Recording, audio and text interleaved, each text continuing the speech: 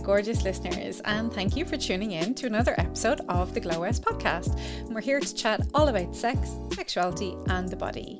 I'm your host, Dr. Caroline West, and I'm always excited to be a part of the Tortoise Shack Network, where you can find tons of content on politics, culture, society, and of course, sex. If you like what we do, please do consider supporting us at patreon.com/Tortoise Shack, as it does help to keep the mics on, or you could feel free to pop over and rate and review over on Apple. You can also drop me a DM on Twitter or Instagram at Glow West Podcast. So today we're talking about something that frustratingly is still a part of sex in 2021, and that is the orgasm gap. And my guest today, we're going to kind of pull this apart on a little bit of a philosophical kind of level as well. So Bobo Majile is a podcast host, also known as your favourite African philosopher. Her work as a self-portrait photographer, talk host and public speaker make her highly sought after across the world, and she's especially passionate in bringing conversations about identity, relationships, existentialism and philosophy to the mainstream. She's the co-founder and host of philosophy podcast Bobo's Void, as well as being the founder and co-host of the world's most popular cross-continental podcast, The Bobo and Flex Show. Bobo, thanks a mil for joining me. How are you keeping today? Thank you for having me. I'm doing well. There's a snowstorm in New York at the moment, so I'm just inside baking cinnamon rolls. Oh, I'm excited to have nice. this conversation. Yeah. Okay, that'll keep you warm anyway on a very cold Yeah, New York absolutely. night. So. Well, and maybe like the sheer rage at the topic that we're going to discuss today about why on Yes. earth there is still an orgasm gap nowadays. So Yes. A very frustrating. necessary conversation. Absolutely. Well, I suppose to kick us off with, do you want to define what the orgasm gap is for anyone who is new enough to this kind of concept? Ooh, yes. Okay. So I think I would define the orgasm gap as really a gap in the amount of pleasure women receive during sex versus the amount of pleasure that men receive during sex. I also want to frame this. I just want to give some context that when I speak about the orgasm gap, I'm referring to it in terms of heterosexual relationships. I've never personally been in a queer relationship, so I can't speak on the sexual dynamics within that. But by and large, I find that there is a huge orgasm gap when it comes to heterosexual, sexual, and erotic relationships that actually goes a lot deeper than just sex and intimacy, and reveals a lot about the way that men and women are socialized to engage with each other. I think That's a very long definition. No, it's absolutely spot on. But I think you're right to say, yeah, this is a hetero thing that we're looking at, because I think there's less of an orgasm gap in lesbian relationships and queer relationships, things like that, because I think there's like a world of research to say that consistently it is straight women in relationships that get the least amount of orgasms out of everybody, basically. Yeah, absolutely. Yeah. Why do you think this is? Like, what is going on there? Like, the obvious factor is the man, I suppose. If we're not talking about lesbian and queer relationships, the man is the common denominator in this scenario here. Yeah, I think there's a lot of reasons why we have, I'll call it an epidemic, because I think it's actually a serious problem. I think there's a lot of reasons why we have an orgasm gap. For one, I think it's because of the way that men and women have been conditioned to socialize and engage with each other. So men have been conditioned to view sex as something that they take from women, hence the idea of the virginity, the idea of taking someone's virginity. And women view sex as something that they are supposed to give to men. And we see that even with the way that we see that with the way that language is framed around sex. Like, it's never we had sex with each other. It's always, oh, I banged that girl, or, like, I fucked her. It's always something that is being done to the other. And the thing that is being done to the other is that the other is usually the woman and the man is usually the main proponent. And then I think because of pornography culture, there's also, men have been socialized to look at and engage with women as like objects as opposed to full human beings. So when men engage with women, sexually, I think they're approaching it as how do I frame this? They're approaching it as something that is for them as opposed to something that they're doing with with someone else. So the emphasis is rarely on mutual pleasure and is more often than not on pleasure for the man. And because we also live in a patriarchal society where women are seen as other and men are seen as subjects, so men are the subjects and women are the objects, women just always get the short end of the stick of everything. Like that's just yeah. I know, frustrating and depressing.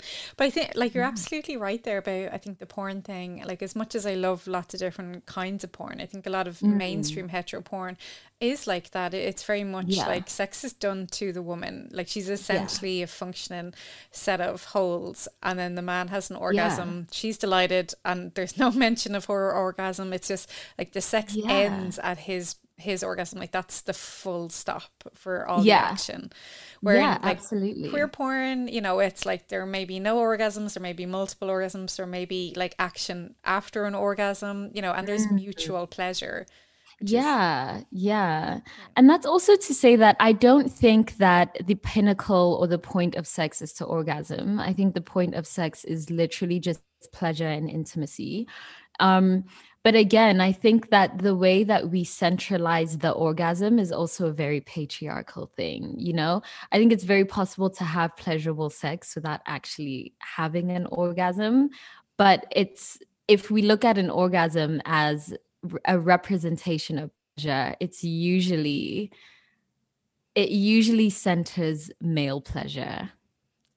Do you think it's, you know, the visibility is there? You can obviously see a lot more, especially in porn, when a guy has an orgasm, whereas a woman, you know, you're not necessarily seeing that fluid coming out unless you're talking about squirting and female ejaculation that way, or the signs are more subtle, as in breathing and, you know, or red rashes on her chest or engaged like labia. Like that's, porn doesn't show that sometimes, and that doesn't necessarily translate to an on-screen proof of an orgasm, whereas, you know, the money shot or the cum shot is the quote-unquote proof of, like, that's why it was invented. Proof. Well, here's the thing, is that porn also isn't made for women's consumption. Like porn isn't made with a woman's gaze or woman's pleasure in mind. Porn is also something that is made for men. And so porn actually isn't sex. And I feel like this is where porn can sort of ruin or just sort of poison a lot of like the way that we view sex, because porn isn't sex. And oftentimes we conflate porn with sex, but porn is a fantasy of sex. Porn is the male fantasy embodied. Porn is a performance of sex, but it isn't that. And so we actually just never will see women enjoying themselves or women engaging in sex in equal ways where like mutual pleasure is the emphasis, because it's not for us to begin with. You know? Absolutely. Yeah. Well, mainstream porn, not feminist porn or queer porn, but yeah. As far as mainstream porn, I think it has less to do with the fact that women's orgasms are less obvious, and just more to do with the fact that the men who are watching porn don't care for the woman's orgasm because they're not socialized to care about the woman's pleasure. So there's no reason to show it on screen. Yeah, and that's, you know, this isn't a new thing. You know, there's been a lot of frustrated straight women for a long time, even before porn became as widespread as it is. So, like you're talking there about being socialized not to care about women's pleasure. Like, where do you think that's kind of coming from? I know the obvious answer is patriarchy, but let's pull that apart a little bit more. Of going, why is one gender socialized to just not care about the sexual pleasure of their partner? Like, surely it's like you should want to make them happy and want to give them an orgasm if that's what the goal is. Well, for one, I think there's like very old stereotypes and just like sexist tropes that frame gender in this really binary way where women are actually invested in emotional attachment and men are only invested in sex. And so the assumption then is that, well, women don't even care about sex to begin with. So why would we care to even pleasure them sexually? Women are only invested in love and emotions. And like that's generally the trope. It's this idea that men are from Mars and women are from Venus, and that we're so different, and that women just aren't sexual at all. And so because women historically have been removed from sex as opposed to just objects to pleasure men, we're just not seen as people who even are capable of sexual pleasure. I think a lot of men they can't even wrap their head around the fact that a woman would be seeking sex just for pleasure, like just, and not, And that's as it's held a up in, byproduct of emotional attachment. Yeah. absolutely, it's held up in so many different ways. Like there's a sex educator Mm. on Twitter who regularly gets into it with other sex educators, and she's insisting that no, women don't really want to have orgasms. They just want to have like that emotional connection, and their orgasm isn't important. It's Oh all about the male no. orgasm.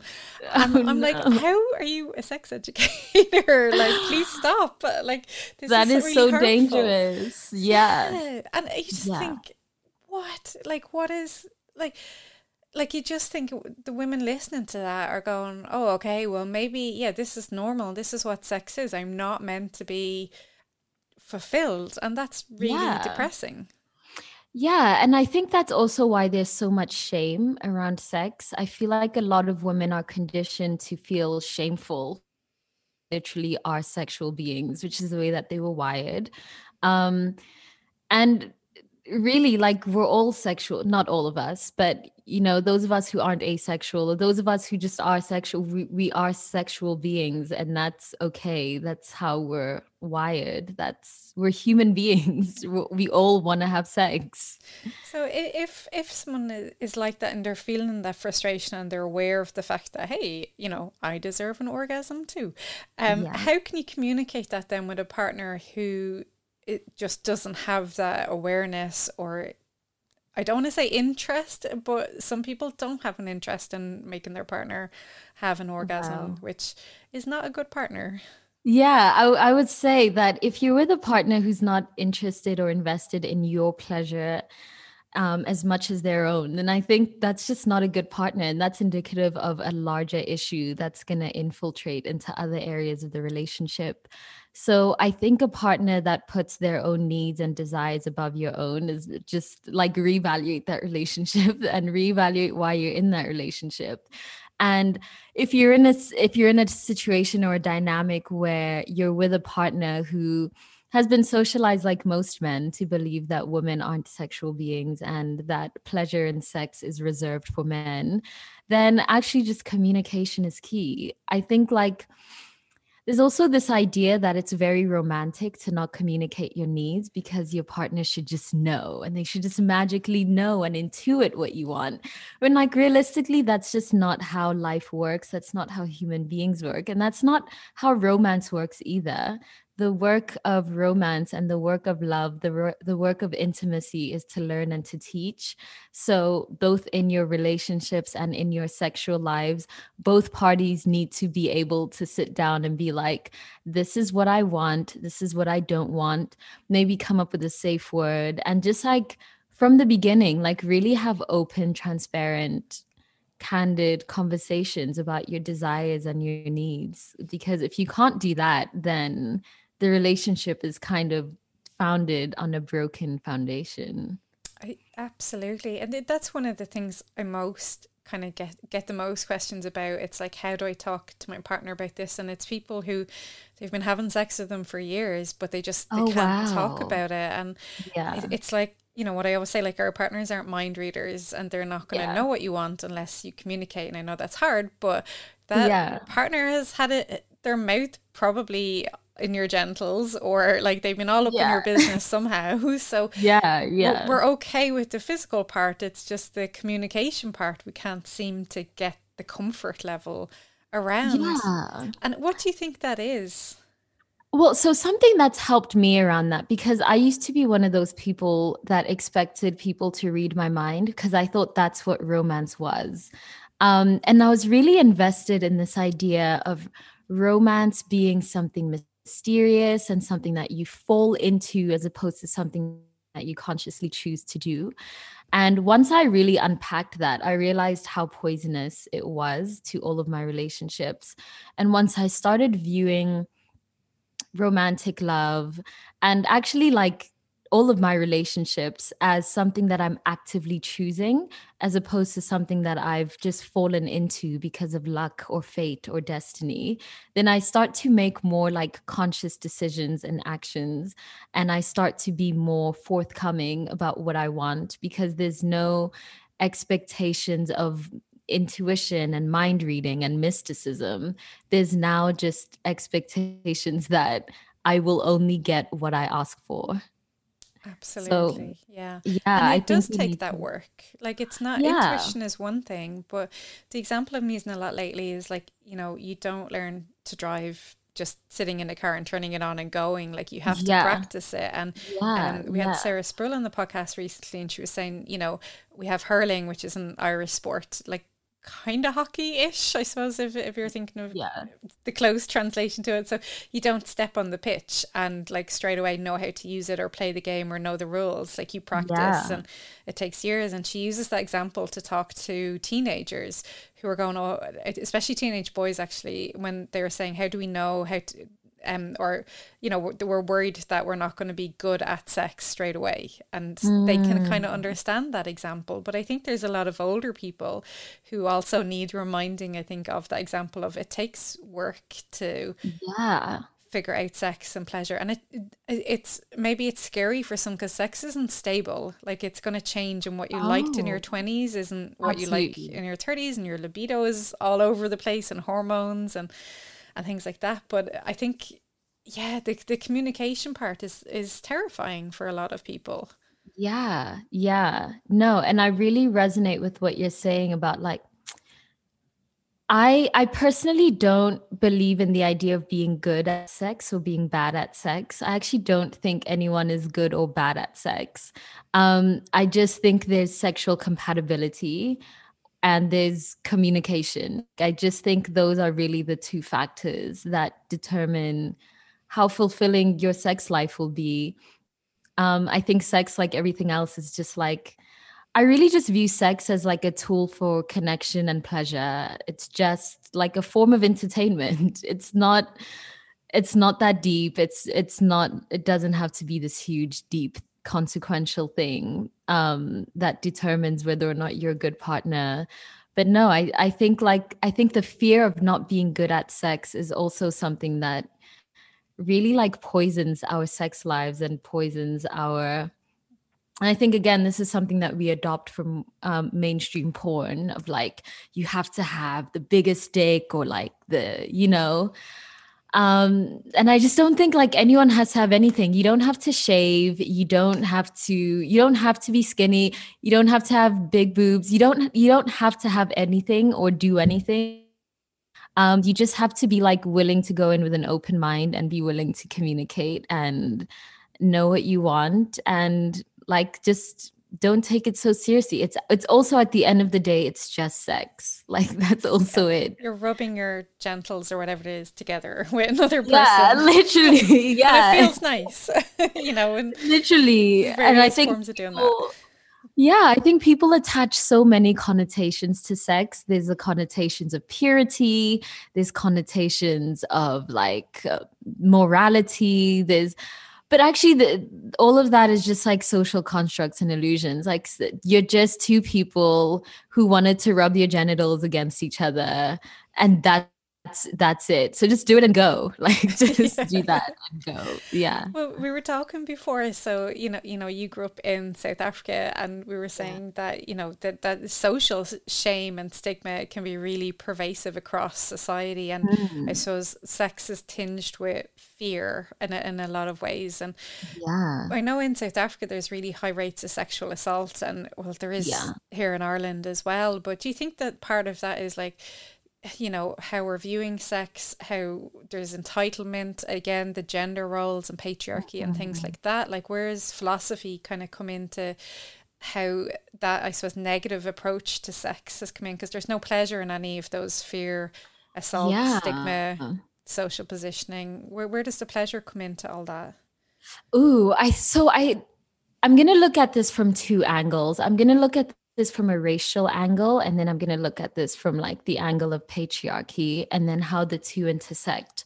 So on a larger global level, I think patriarchy and masculinity at large is defined by the willingness and the desire to dominate. So a lot of men measure their masculinity, which is already very fragile, because masculinity as a construct is an extremely fragile construct. But a lot of men measure their masculinity by their ability to dominate and be superior. And for a lot of men, sex is actually less about pleasure and is actually more about power. And so if you're viewing sex as a tool for power, then you're viewing your sexual ability to dominate as a measure of your masculinity. And that can only produce rape culture and rape and sexual assault. And then on a racial level, so in South Africa, we're still a very new democracy. And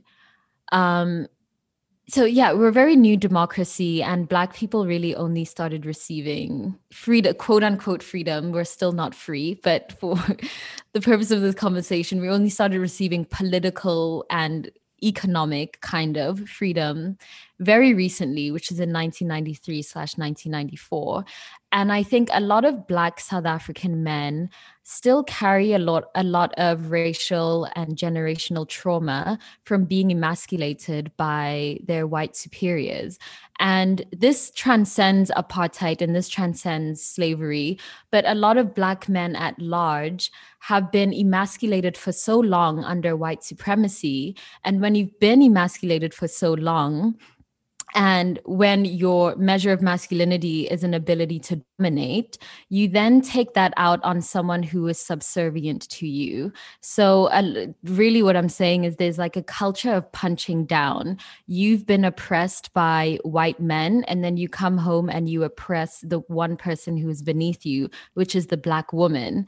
So one of the ways that shows itself, one of the ways that comes out is in rape. And you see that, I'm not saying that rape is an exclusively Black male issue, but the rates of femicide and particularly rape and sexual assault in South Africa can directly be linked to apartheid and white supremacy, and the ways that like Black men have been stripped of their ability to be men, and their ability to, more than that, to be human. And that trauma, which is then unresolved, because resolving trauma is also something that's now seen as something that's for women, because emotions are for women. And so it gets repressed, and then it can only come out when you punch down on the one person that's beneath you, which for a lot of men is woman. For a lot of Black men is Black women. So yeah, now we're caught in this very toxic generational cycle. And this again is just, I want to say that this is a theory of mine that it's not like scientifically proven, because it also can't be. But this is just a theory of mine that I've noticed from my time here, being alive and living in different countries across the world.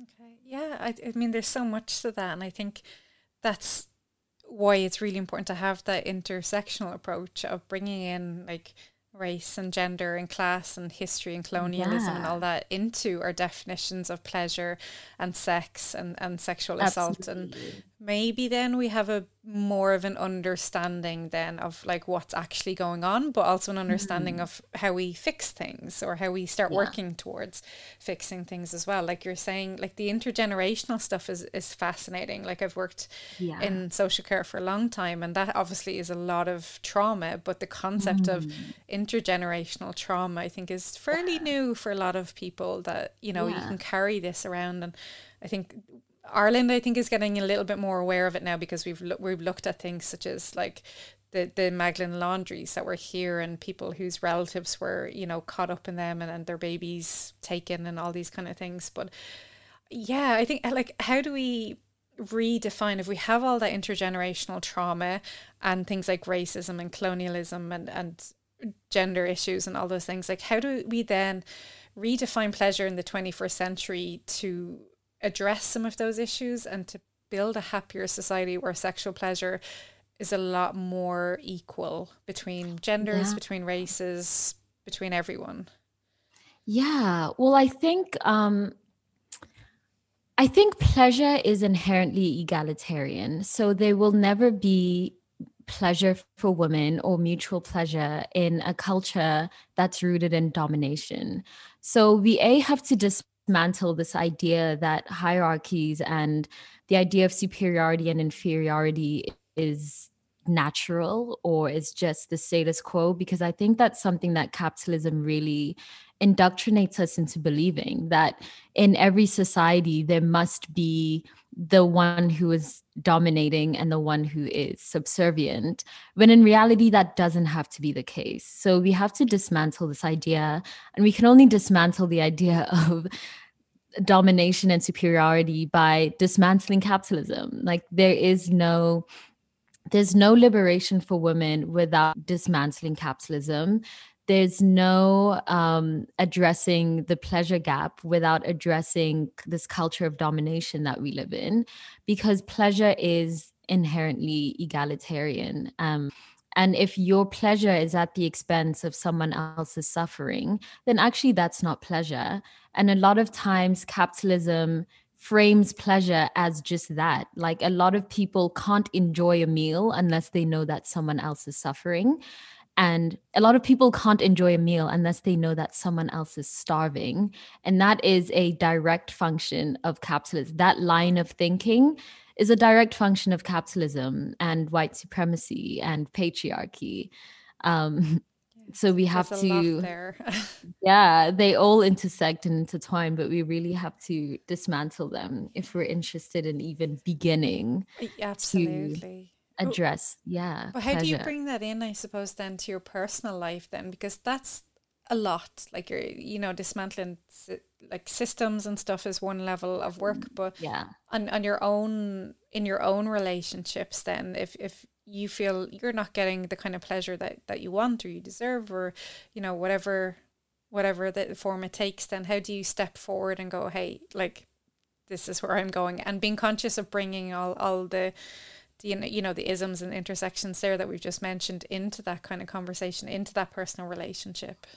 Yeah, I think the systemic has to start with the individual. So something that I like to practice, and it's not something that I'm good at yet, but it's something that I'm forcing myself to practice, is to really, I'm a people pleaser. And I think part of that is just being socialized to be that way as a woman.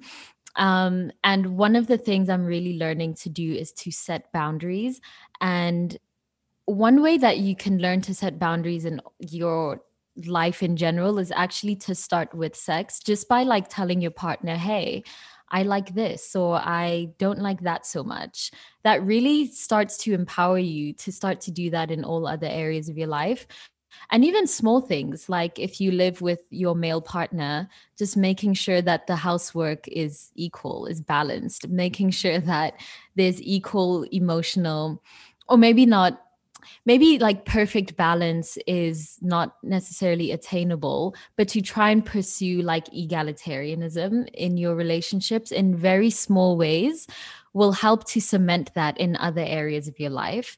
And that looks like holding men accountable for their behavior. So if you see a guy that is like touching someone inappropriately in the club, and you know it's your friend, just call them out on that behavior. Like, be like, that's actually not cool. And I wanted to let you know that's, I don't know if you thought that was cool, but it's not. And these are the reasons why. Like having hard conversations with the men in your life, holding men accountable, enforcing a culture of egalitarianism in the home. Like if you're also a mother and you're raising sons, raise them the same way that you raise your daughters, or just like it really starts like on the ground.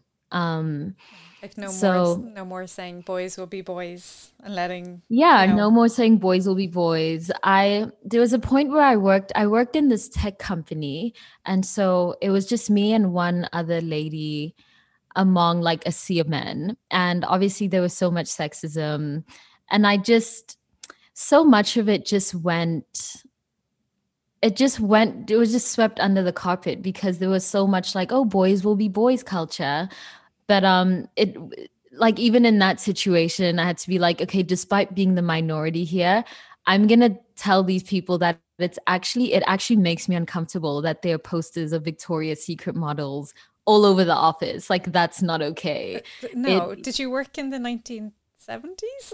like, Like, can you imagine? Like it what? was just 4 years ago in New York, like, Oh my God. so yeah, even in the workplace, like really calling men out on their behavior, telling them, don't call me sweetheart at work, I have a name, like it really starts small, but the more that us women band together and call men out on their behavior, and the more there are consequences for men's behavior, then the more we'll start to see progress in Yeah, that area of like just absolutely. equality and just men being able to see us as whole humans and not just objects for their pleasure. Yeah. Your workplace thing and everything you've just said there reminds me. I was asked a couple of months ago on a radio show, and I was like, "Oh, do you think Me Too has gone too far?" And I was like, "We haven't even begun properly yet Oh of my God. exploring We that." haven't So even started. Yeah. I'd say we're at about 1%, like of Yeah. how far, because it's just like it's so pervasive in every kind of aspect in the industry Yeah. and stuff. So Yeah. I want to go to your YouTube channel, which there's lots of fascinating, like, conversations around philosophy on it and stuff. It's really interesting. But you've one Thank video asking it explores, is love inherently painful? And I think that's Mm, really interesting. So, talk me through that, because for a lot of people, they've had really traumatic experiences around love, whether it's yeah. unrequited or breakups or just trauma of trying to interact with another human and just the mess that life and relationships and sex can be. So, is it inherently painful? Are we doomed to a lifetime of pain if we accept love, or where are we on that? No, so love is inherently challenging, but it's not inherently painful. And I really want to make that distinction because oftentimes we're either socialized to believe that love is supposed to be a state of constant bliss, just this pure constant It excitement. definitely is not. Yeah, and that really just sets people up for failure. I think a lot of us learn about love and sex from Hollywood, unfortunately. And Hollywood paints everything in really binary ways because obviously they have to sell a product. And so when we internalize these ideas that you're going to be suffering, I think so. The message that women are made to internalize is that you are going to be suffering until you meet your knight in shining armor, and he will rescue you from your suffering, and then you'll be in love happily ever after in a state of constant bliss. Um, so Spoiler alert. I know, That's not spoiler gonna alert, happen. that's not it. No. And then a lot of people, I would say dysfunctional families are the norm rather than the exception. And unfortunately, we all learn how to love from childhood and from our families. So we're also on the other hand socialized to believe that like love just is painful, and we're just, especially women, like Hollywood really grooms us to believe that a measure of your love for someone is how much you're willing to suffer for them, or like how much, Yeah. How many how much, sacrifices you make for them? yeah, how many sacrifice and how much pain you're willing to absorb for someone else. And that's also not a measure. That's also not a healthy measure of love. Love is challenging inherently because we are all traumatized. Like being alive is inherently traumatizing. From birth, you're born and then you're traumatized, and then you grow up and you're working through all of these traumas. So all of us are traumatized. So basic relationships are just true traumatized people trying to make it work. And that's challenging, but it's also worthwhile when it's healthy. And so I have a book club, and we just finished reading All About Love by Bell Hooks. And I really appreciate Bell Hooks' definition of love, which is that love is nurturing your own and someone else's spiritual growth. And the ingredients for love are care and respect and honesty and commitment and trust. And there's probably a few things more, but there are ingredients that are inherent to a healthy, loving relationship. But just because you have a healthy relationship, that doesn't mean that it's void of challenges, because the human condition is to suffer. Like, we're going to suffer under love. Yeah, and life will But that throw all doesn't mean, sorts of weird and wonderful things at you. you know what I mean? And so I think it's really important to, because that's a question that I definitely have grappled with for a long time. And I'm really glad to finally have some sort of clarity on that, in that, like, yeah, we're definitely going to suffer in love because life is suffering. And being alive is inherently traumatic. But that doesn't mean that, like, love should be painful. It should be challenging, which means that you should have fights, you should have conflict in your relationships. But those fights and conflicts shouldn't be abusive. You know what I mean? Like, love and abuse Absolutely. actually cannot coexist. So Yeah. But they do. That's the problem. You know, yeah, and that's the problem. yeah, Yeah. there's so many Yeah. toxic relationships, and I teach a class in unhealthy relationships, and one of my students, I'm just trying to think of the quote there now that let me find it now. Oh, here. So this is like when I was growing up, I didn't have proper sex education or anything, or like you were saying, like I was taught about love like through the media and through Hollywood and, like, you know, all this mind reading nonsense and stuff. And I thought love was chaos, and love was like, you know, you have these ups and downs, and lots of my relationships were wildly up and down and just absolute, like the idea of that love is wild, passionate love. And it's like, Oh my God. Let's demolish that. yeah, Let's do like away with that. love Yeah. is calm and like caring, and it's not like this crazy roller coaster. And the quote I read out to my students, I found it there, and it's one of these stupid Pinterest quotes where it's like, you know, written on typewriter, I'm on a crumpled bit of paper, that kind of thing. So it's, I am a wild lover, love consumes me, I let go, my soul boils inside me, my kisses will stain your skin, my eyes will burn your heart, I will break you and I will fix you, I'm addictive, I am yours. I'm like, that's This not is a lot. love. Yeah. That's passion. That's a lot of things, but it's not love. Yeah, I agree with you. Like, nobody should, I will break you. That's not a good thing. That's not love. Like, love, your lover should be your cheerleader and just, you know, wanting you to succeed, not break you and fix you and remold you into their idea of you. Yeah, no, absolutely not. Yeah, I think oftentimes this is another thing that Hollywood does. Hollywood really grooms us to conflate passion with love. And I think there is a place for passion. I think passion is great. Passion is a great way to signal that, like, this could lead to love. But passion in and of itself isn't love. It's a great introduction to love. It's a great opening to the path of love, but in and of itself, it's not love. And I had a moment with my boyfriend about a week ago where I was like, wow, who am I? Like, we just like take walks and drink tea and have meals together and like do laundry.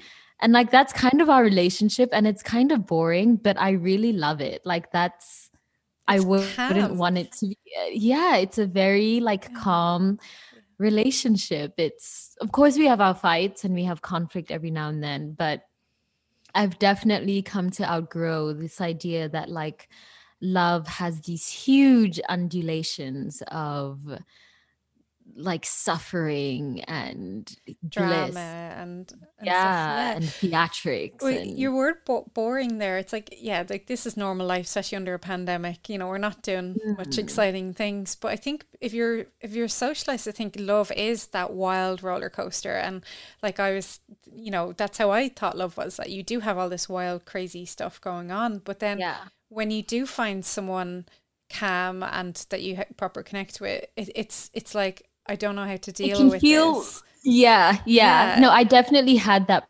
problem. Because I was so used to chaos. Um, I encountered calm love and thought like either I should sabotage this or this is about to explode. Yeah, Yeah, when we're so accustomed to chaos, calmness can definitely feel like dysfunction when it's not. absolutely. Yeah. Yeah. Yeah. Yeah. When I met my partner, I was like, what's going on? Like, where is Yeah. the chaos? Like, and Yeah. like, this is, yeah. And it actually left me feeling very unstable because I was like, I am not used Yeah. to this. Like, this is a Yeah. caring person. And I hadn't dated a caring person for a long time because of all my traumas and people who wanted to compound them and all that No, stuff. But absolutely. yeah, And this is essentially what I mean when I say that love is challenging, and that like so many of us are traumatized and we're so accustomed to dysfunction that it's going to be kind of a painful process to acclimate to functional healthy relationships. Like, and I guess it can sort of be hard to differentiate between a painful relationship versus a challenging one. But a painful relationship is really disabling, whereas like a challenging one really nurtures your growth mentally, spiritually, emotionally, physically. And so that's really how we should be like, that's really the marker of how we should know whether yeah. we are in pain or Well, we're that just gut enduring a feeling challenge. of, like you're constantly going on edge, you're constantly feeling there's something going on, but maybe you can't name it to yourself or something. But if you're challenged, but there's still growth, like Yeah. there's chaos and growth, but there's also calmness and growth as well. There's not Yes. necessarily that Yeah. same cold feeling in your pit of your stomach that like that pain kind of gives you. Yeah, Yeah. like an emptiness or a hollowness. Yeah. Yeah, yeah. And I think like it's so hard to find love. I think, especially like you were saying, the societal view of love is like, yeah, you kiss all these frogs and then you find your prince and then it's happily ever after. And it's like Mm. that's like I think there's a lot of people who once they get married, it's because it's focused on the wedding and all the money you spend. And Yes. New York weddings are like crazy expensive. They're like 100 grand Yeah. or something crazy. Yeah. But that whole thing, but then no one teaches you then how to have a marriage Yeah. after There that. isn't even like a pamphlet, you don't Yeah, even get a yeah. brochure. You get like the wedding night maybe, but then you Yeah. don't get all the rest. And I think that's why maybe a lot of people are like, oh, it's really kind of boring now because you've had that Yeah. high of like, we're planning the wedding, we're going to be the center of attention, this is going to be amazing. Then after that, it's like just regular life, just Yeah. slightly more legalized. But, Literally. Yeah. but so how do we even, I don't know, like even approach the fact that like our real lives, I suppose disentangling them from all those stereotypes we have and the expectations we have built up by media and Hollywood and our parents and all those kind of things. Like, how do we find ourselves within all of that? Yeah, I think something that I started doing a few years ago is just really asking myself why I want to do anything. So, like, if I want to get married, I'd really be like, wait, what do I expect from that? Why do I want to get married? What do I think it's going to add or contribute to my life? And the more that I unpack, or the more that anyone unpacks why they have a certain desire, the more you realize that, like, usually you realize that that desire wasn't even yours to begin with. It was just one that was imposed on you. And once you can separate your own genuine, legitimate desires from desires that were conditioned and socialized into you, you can really start like, yeah, you can really start living in good faith and really start just like living a genuine, like authentic life where you're not burdened by expectations that aren't even yours to begin with. No, Yeah. but it's easy to think that they are yours because it's just what we Mm. do in Yeah. society. It's what, Yeah. like, even the American dream, if you think of that going back for so long, it was like, the stay at home wife and the man who went to work and the 2.5 kids and the picket Hmm. fence with the flowers. And like, Yeah. that's not actually sustainable anymore with regular Not at life, how it all. is. So, like, But that's also not to say people back then were happy either. Absolutely. Yeah. No, not at all. One of my favorite philosophers, Jean-Paul Sartre, has this concept called bad faith. And his idea is that most human suffering comes from the fact that most humans live in bad faith. And living in bad faith means that we live dishonestly. We live in ways that aren't true to ourselves because we don't make conscious decisions. We just do things because that's just the way that we do things. Like, we don't actively ask ourselves, like, should I be going to university? We just go to university because that's just what you're supposed to do. And that is essentially what living in bad faith is. And so many of us suffer because we live in bad faith. When to dismantle all the ways that we live in bad faith just takes a couple of questions. Like, really ask yourself, like, even the concept of marriage was something that because I'm a huge romantic. I really love love. Like, I really love love. But I really had to sit with myself and be like, do I really want to be married and to be with someone forever? Do I even believe in the idea of permanent love? Do I believe in the idea of monogamy? Do I really want all these things for myself? And the more that I question, it's the more that I realize that, like, I never wanted marriage, actually, that it's so incompatible with my personality and my values and my goals. I never wanted to have kids, actually. That's completely incompatible with my values and my goals and the ways that I want to live my life. So really dismantling all of the desires that have been socialized into me has just led me to this place where my life is actually pretty simple. And from the outside, it seems really boring, but like I feel a lot more fulfilled now. And I haven't reached fulfillment and I haven't found my purpose or whatever the case, but I feel like a huge weight has been lifted off my shoulders now that I just have a better idea of the fact that I'm not invested in permanent love. I'm not invested or interested in having kids. I'm not invested in having a career. There's so many things that, like, we're told to be invested in that actually I'm just not. Like, I don't care for them. And because I've just come to peace with that, like, I just make better decisions now, I think. And I think we could all benefit from that. Yeah, it must feel like a massive weight off your shoulder then to go, okay, I've actually decided I don't want this. Because most of us going through life have to think, okay, are we doing this? Are we doing that? You know, or you face constant pressure from family, and especially in certain cultures, there's massive pressure that to have babies and to have many, many babies. And like, that just doesn't work for everybody. So it's hard to find your own strength, I suppose, to live the life that you want to do. So I'd imagine that feels lovely and calm and, you know, a powerful feeling.